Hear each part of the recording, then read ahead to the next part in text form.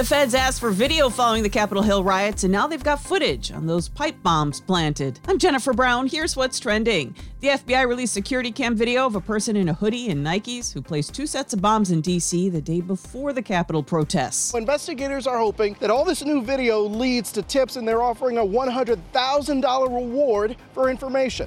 A big oops in L.A. County. A guy suspected of murder was released from jail and is now on the loose. At a court hearing, charges were dismissed. A big mistake. And because of coronavirus rules, there was a delay and disconnect in communication. So he was let go. He's wanted in a shooting from 2018.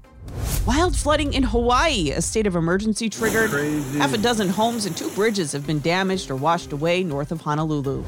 And Mario from Super Mario Bros. Turns 40 this year. It's officially National Mario Day. No, Luigi is not included. Fans picked today because Mar 10 looks like the word Mario. And now you know.